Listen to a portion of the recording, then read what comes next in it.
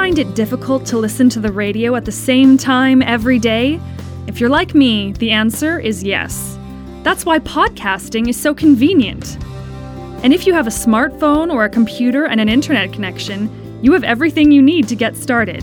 Just visit insightforliving.ca/podcast and follow the simple instructions. At Insight for Living Canada, we have 3 podcasts available for you to stream or download when you want, where you want, at your convenience. There's our 30-minute daily Insight for Living, our 5-minute life track, and our 1-minute audio devotional Insights. Whether you're at work, at home, driving in the car, or in another country, podcasts are a simple and easy way to stay connected with solid Bible teaching. Are you already a podcaster? Just search for Insight for Living Canada in iTunes, on Stitcher Radio for podcasts, or in Google Podcast. Listen when you want, how you want, at your convenience.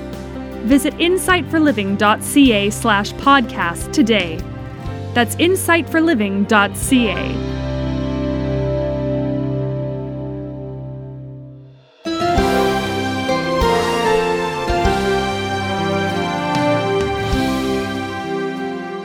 Beginning on December 13th of last year, Chuck Swindoll started a comprehensive 20-part study on the life of Christ.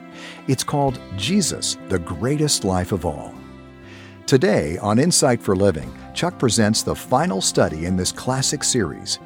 He's chosen to describe the next event in God's timeline for the future, the second coming of Jesus Christ. What does the Bible tell us about his appearance? We're picking up now where we finished on yesterday's program. Teaching from 1 Corinthians 15, Chuck titled his message, Watching for Jesus in the Air.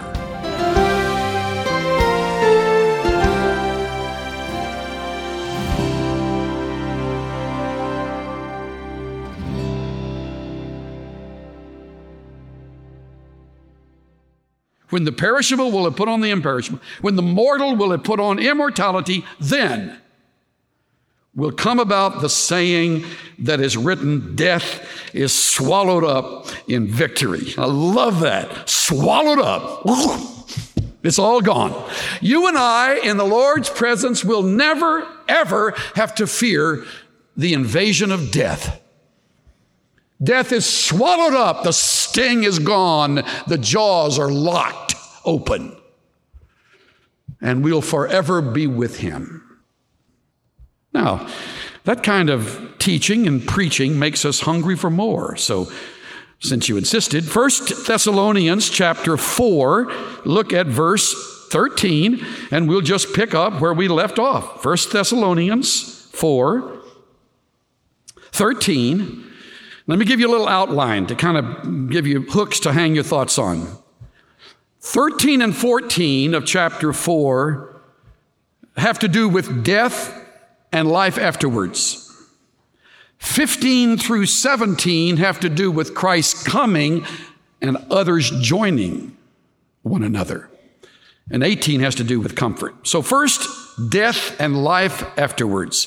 If you're a prophecy freak, if you will, if you're the kind of person that finds himself or herself really excited about prophecy, this is the passage you want to camp on as a Christian. This is the one.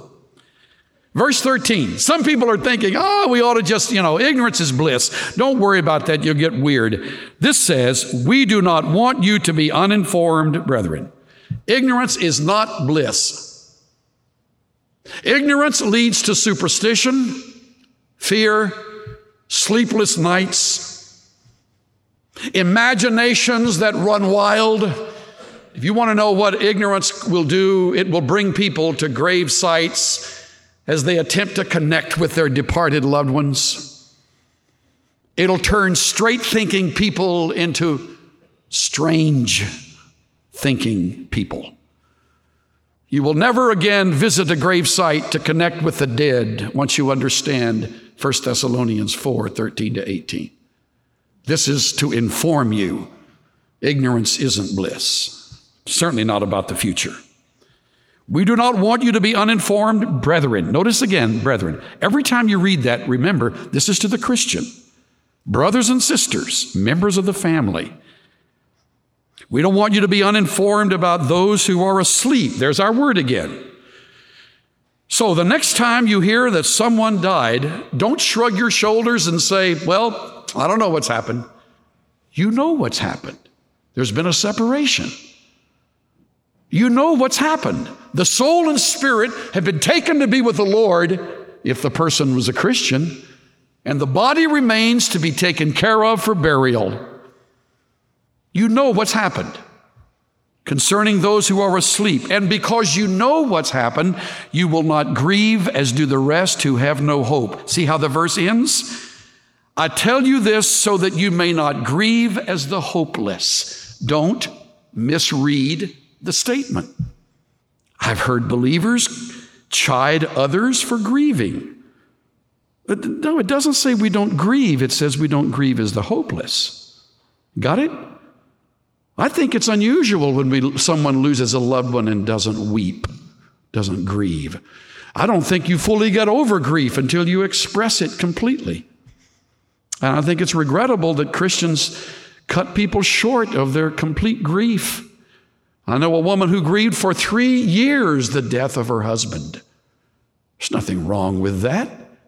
She wasn't hopeless. She was just horribly lonely and had to come to terms with a premature death, premature in their plans. It was a difficult thing, but it says we don't grieve as those who have no hope. Regardless of age, it may be a child age 4, a teen age 14, a mother aged 54, a grandmother 84. Doesn't matter about age or sex, doesn't matter of geography. This is death as it visits a home and a life. And when there is knowledge that Jesus Christ died for sin and rose from the dead, and that person has connected with that by faith, that person's ready to die, ready for eternity. See how he puts it? Verse 14, because this is the reason we don't grieve as those who have no hope. Because if we believe that Jesus died and rose again, even so God will bring with him those who have fallen asleep. There's our word again. Those who have died in Jesus. It's Paul's way of saying those who have died as Christians. Okay, you tracking me on this? It's a very, very simple plan. You live on this earth, you hear the gospel, you respond positively to the gospel, the Lord Jesus secures your eternity. It's that simple, and it's that confident. You have that assurance. This we say to you by the word of the Lord. You know what I believe? I believe he got this directly from the Lord. According to 2 Corinthians chapter 12, he was caught up in the third heavens, and he received special revelation during the time of the writing of the scriptures. And I believe part of the information he got from the Lord had to do with this mystery, this remarkable set of information or body of information. I think in that state of receiving revelation, the apostle was given this from the Lord. He got it as a word from God. The Lord himself gave it to him. This is no preacher's meanderings. This is no imaginary hope. This is truth from God, recorded in his inerrant word. This we say to you by the word of the Lord, that we who are alive and remain, meaning remain on this earth until the coming of the Lord. Now watch closely. We will not precede those who have fallen asleep. What does it mean? Well, when Christ returns in the air for his people, for his bride, his beloved church, some will be alive, some will have died. More will have died. Multiple millions will have died, and they're in the grave, or they're in the sea, or their bodies have been disintegrated by an explosion from a bomb or in war or whatever condition. No problem with God. He made us out of nothing. He can bring us back from nothing. So we who are alive will not precede those who have fallen asleep. And when he writes that, he realizes we need an order of events here. And Paul, in his grand logic, gives us the order. Look at 16 and 17. Here's the order. First, the Lord himself will descend from heaven with a shout. You're going to see 3 audible signals coming from heaven.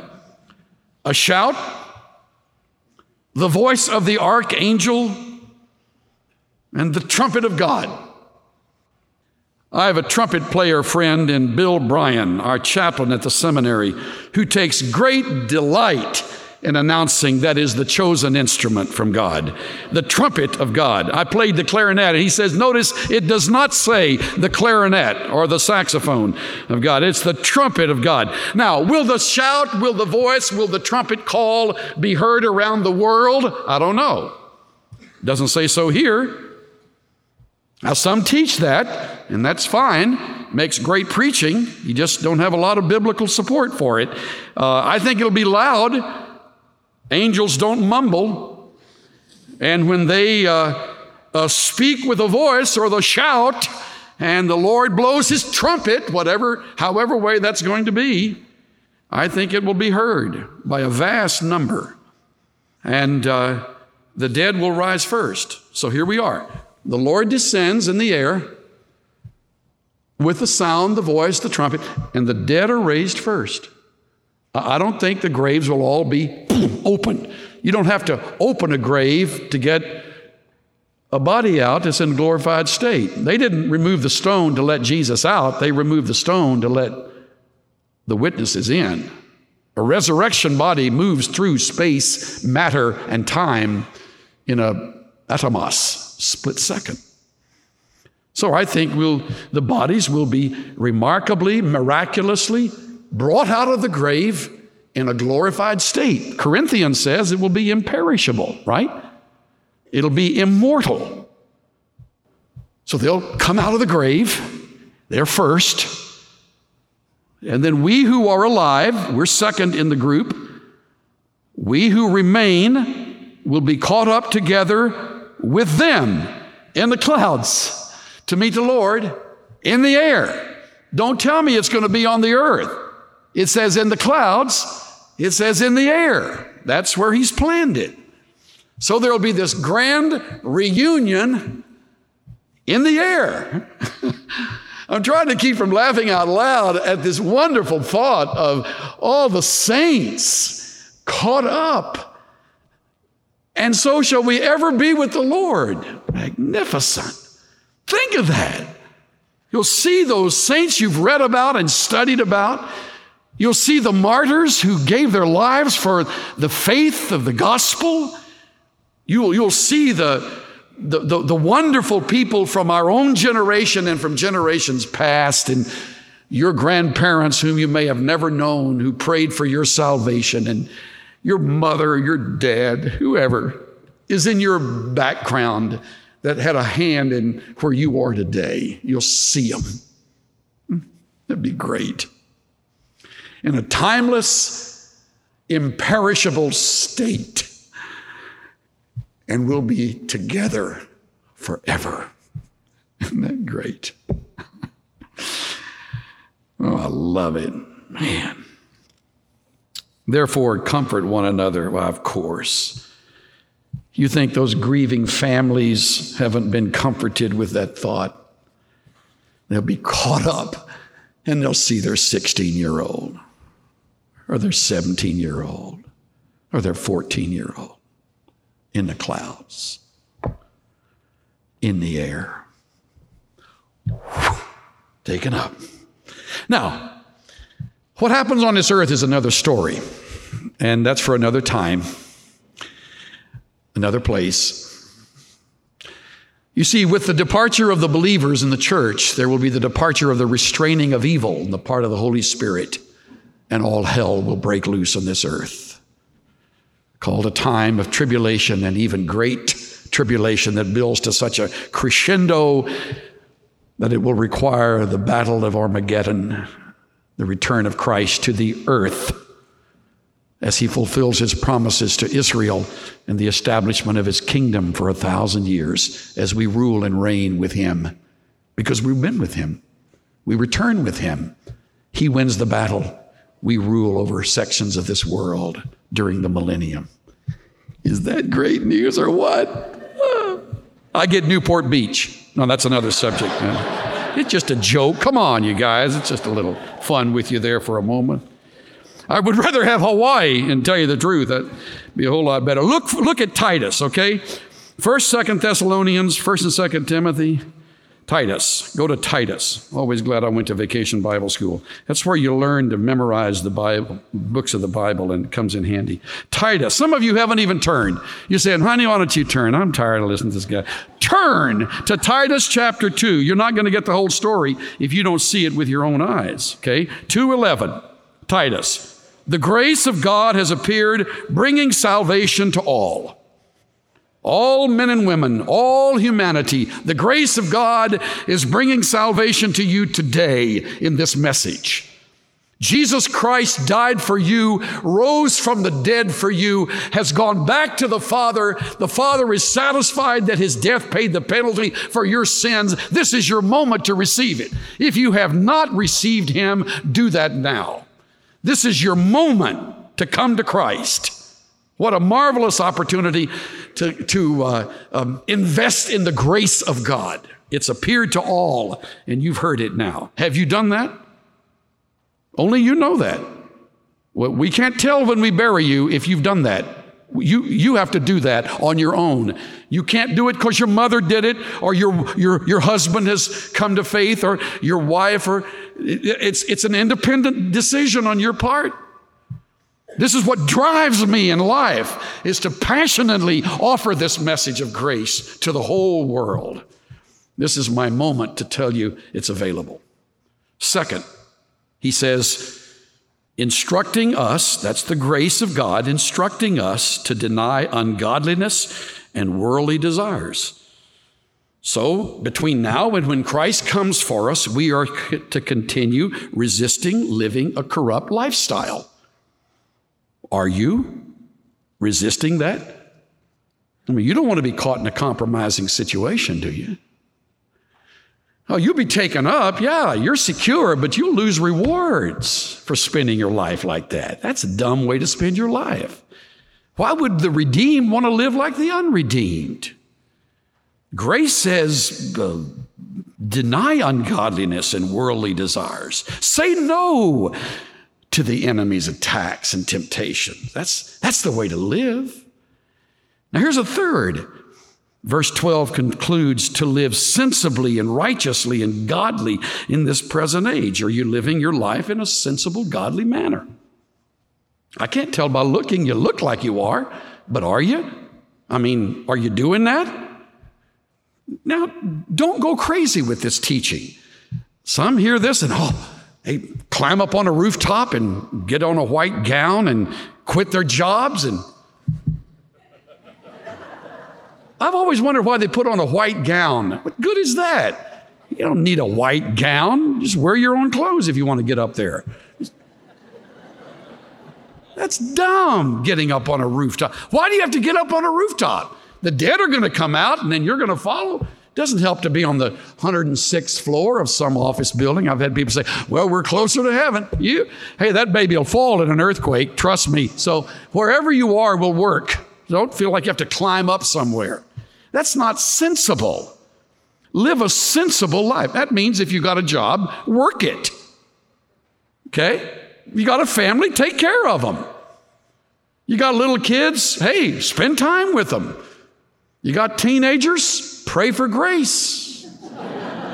You got responsibilities, carry them out. That's a sensible lifestyle. Now watch, look at the next verse. Looking for the blessed hope and the appearing of the glory of our great God and Savior, Christ Jesus. Any day, any moment. You may be asleep. Believe me, you'll wake up. You may be awake. You may be working. You may be worshiping. You may be dying. You may be in the midst of some laborious struggle, some emotional battle, some physical disease. At any moment, he could come. Isn't that exciting? Just think, every morning you wake up, today, Lord, today. And everything will change. in the ecstasy of his presence. We'll spend forever with him. Isn't that great? We'll all be glorified, so we'll all get along with each other. That's a great thought, too. Your old nature will drop off, and we'll see the real spiritual you, and we'll spend it with him. I read a wonderful story of 3 men who loved to fish and hunt together. They happened to be in northern India during this particular hunt. What 2 of the 3 men didn't know is that the oldest of the 3 had come to Christ several months earlier, and he had never told them yet. He had begun to grow in the scriptures and get a little teaching about the future and discovered about death and destiny, as you have heard today. And he was anxious for the moment to tell them, and it came this morning, early, before dawn. They sat around a fire. And one of the fellows said, just sort of spontaneously, well, what was the most exciting moment of your life? And immediately after the question, one of the younger fellows said, well, I think it had to be when I was hunting in Africa. I shot a tiger that was lurching about to pounce. Another one said, it was when I was above the Aleutians in Alaska, and there was this grizzly that began to hunt me. It took 3 shots, and he fell finally at my feet. The older gentleman waited till the last, and he said, those are all very exciting moments, but mine will come immediately after I die. He's right. Nothing on this earth will compare to the ecstasy of seeing him whom to know is life eternal. Isn't that great? It can be your hope or your dread.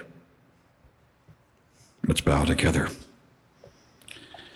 Let's sit quietly before the Lord as that rain softly falls, reminding us of the scriptures. As the rain comes down and the snow from heaven and doesn't return without watering the earth and making it bring forth and bud, even so will my word be that goes forth out of my mouth. It shall never return empty, but it shall accomplish why I sent it and the purpose for which it was given. I won't beg you and I won't embarrass you, but I will offer you an opportunity to turn your life over to Christ right now. You've heard enough. I don't need to repeat it. But this is your moment to give your heart to the Savior. You bring nothing of your own works. He's not interested in how religious you have been or promised to be. That doesn't help. You come by faith alone, in Christ alone, because of the grace offered in the plan of salvation. It's yours for the taking. Our Father, we do give you great praise for that truth that we shall behold him, for we shall see him as he is. And we will be with one another, and what a grand and glorious reunion that will be when the one who paid it all for us brings us unto himself and shares with us a dwelling in the heavenlies. This has a way of putting everything in perspective. It decreases our worries. It causes the things that we thought were significant to sort of fade into the distance. And it brings us face to face with you in all of your glory. I pray for those who have not yet come to know the Savior. I pray that you will cause their misery to increase. May their nights be increasingly more sleepless. May they know no relief. May they lose their appetite and their joy of living until you, through your Holy Spirit, brings them to faith in Christ. I pray for those who know the Lord Jesus, that you will help us know how to live sensible, responsible lives. Guard us from foolish and fanatical extremes with this information. Help us to be informed without feeling smug, get us connected with the real world that has lost its way, and open our mouths to speak boldly and courageously, yet lovingly, to those without Christ. May this make a difference in the way we work at our careers, the way we rear our families, the way we plan for our future, the way we spend our money, the way we invest our time. Father, we're yours, and we are grateful that you have claimed us as your own. And we look forward to how you're going to use this message in the future, even in our own lives, in the wonderful name of Jesus Christ, our Lord. And everybody said, amen.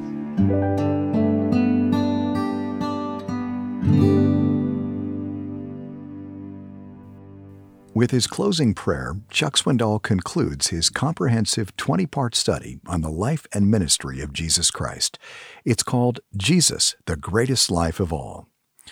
While it's fresh on your mind, you may want to order all 20 sermons on CD. Insight for Living has the entire collection in stock and ready to deliver. To request the series, go to insightforliving.ca or give us a call at 1-800-663-7639. I want to give you a peek at what's ahead on Friday's program because there's been a lot of anticipation for this study. It's called Revelation, Unveiling the End.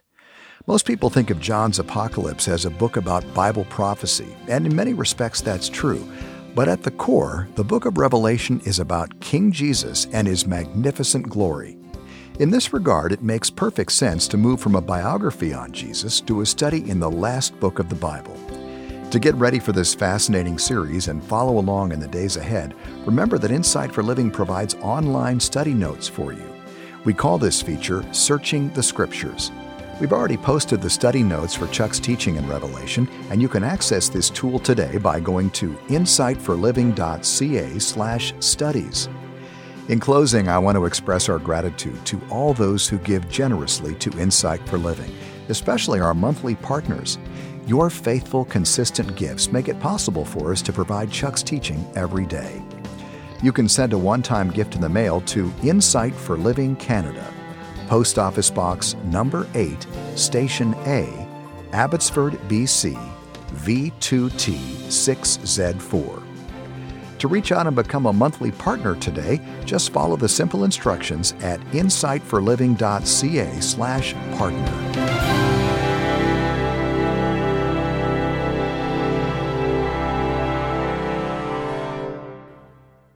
I'm Bill Meyer, inviting you to join us when Chuck Swindoll starts his verse-by-verse study through the book of Revelation, Friday on Insight for Living.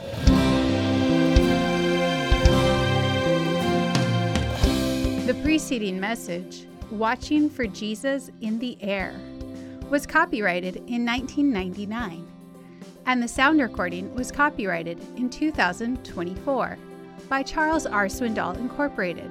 All rights are reserved worldwide. Duplication of copyrighted material for commercial use is strictly prohibited.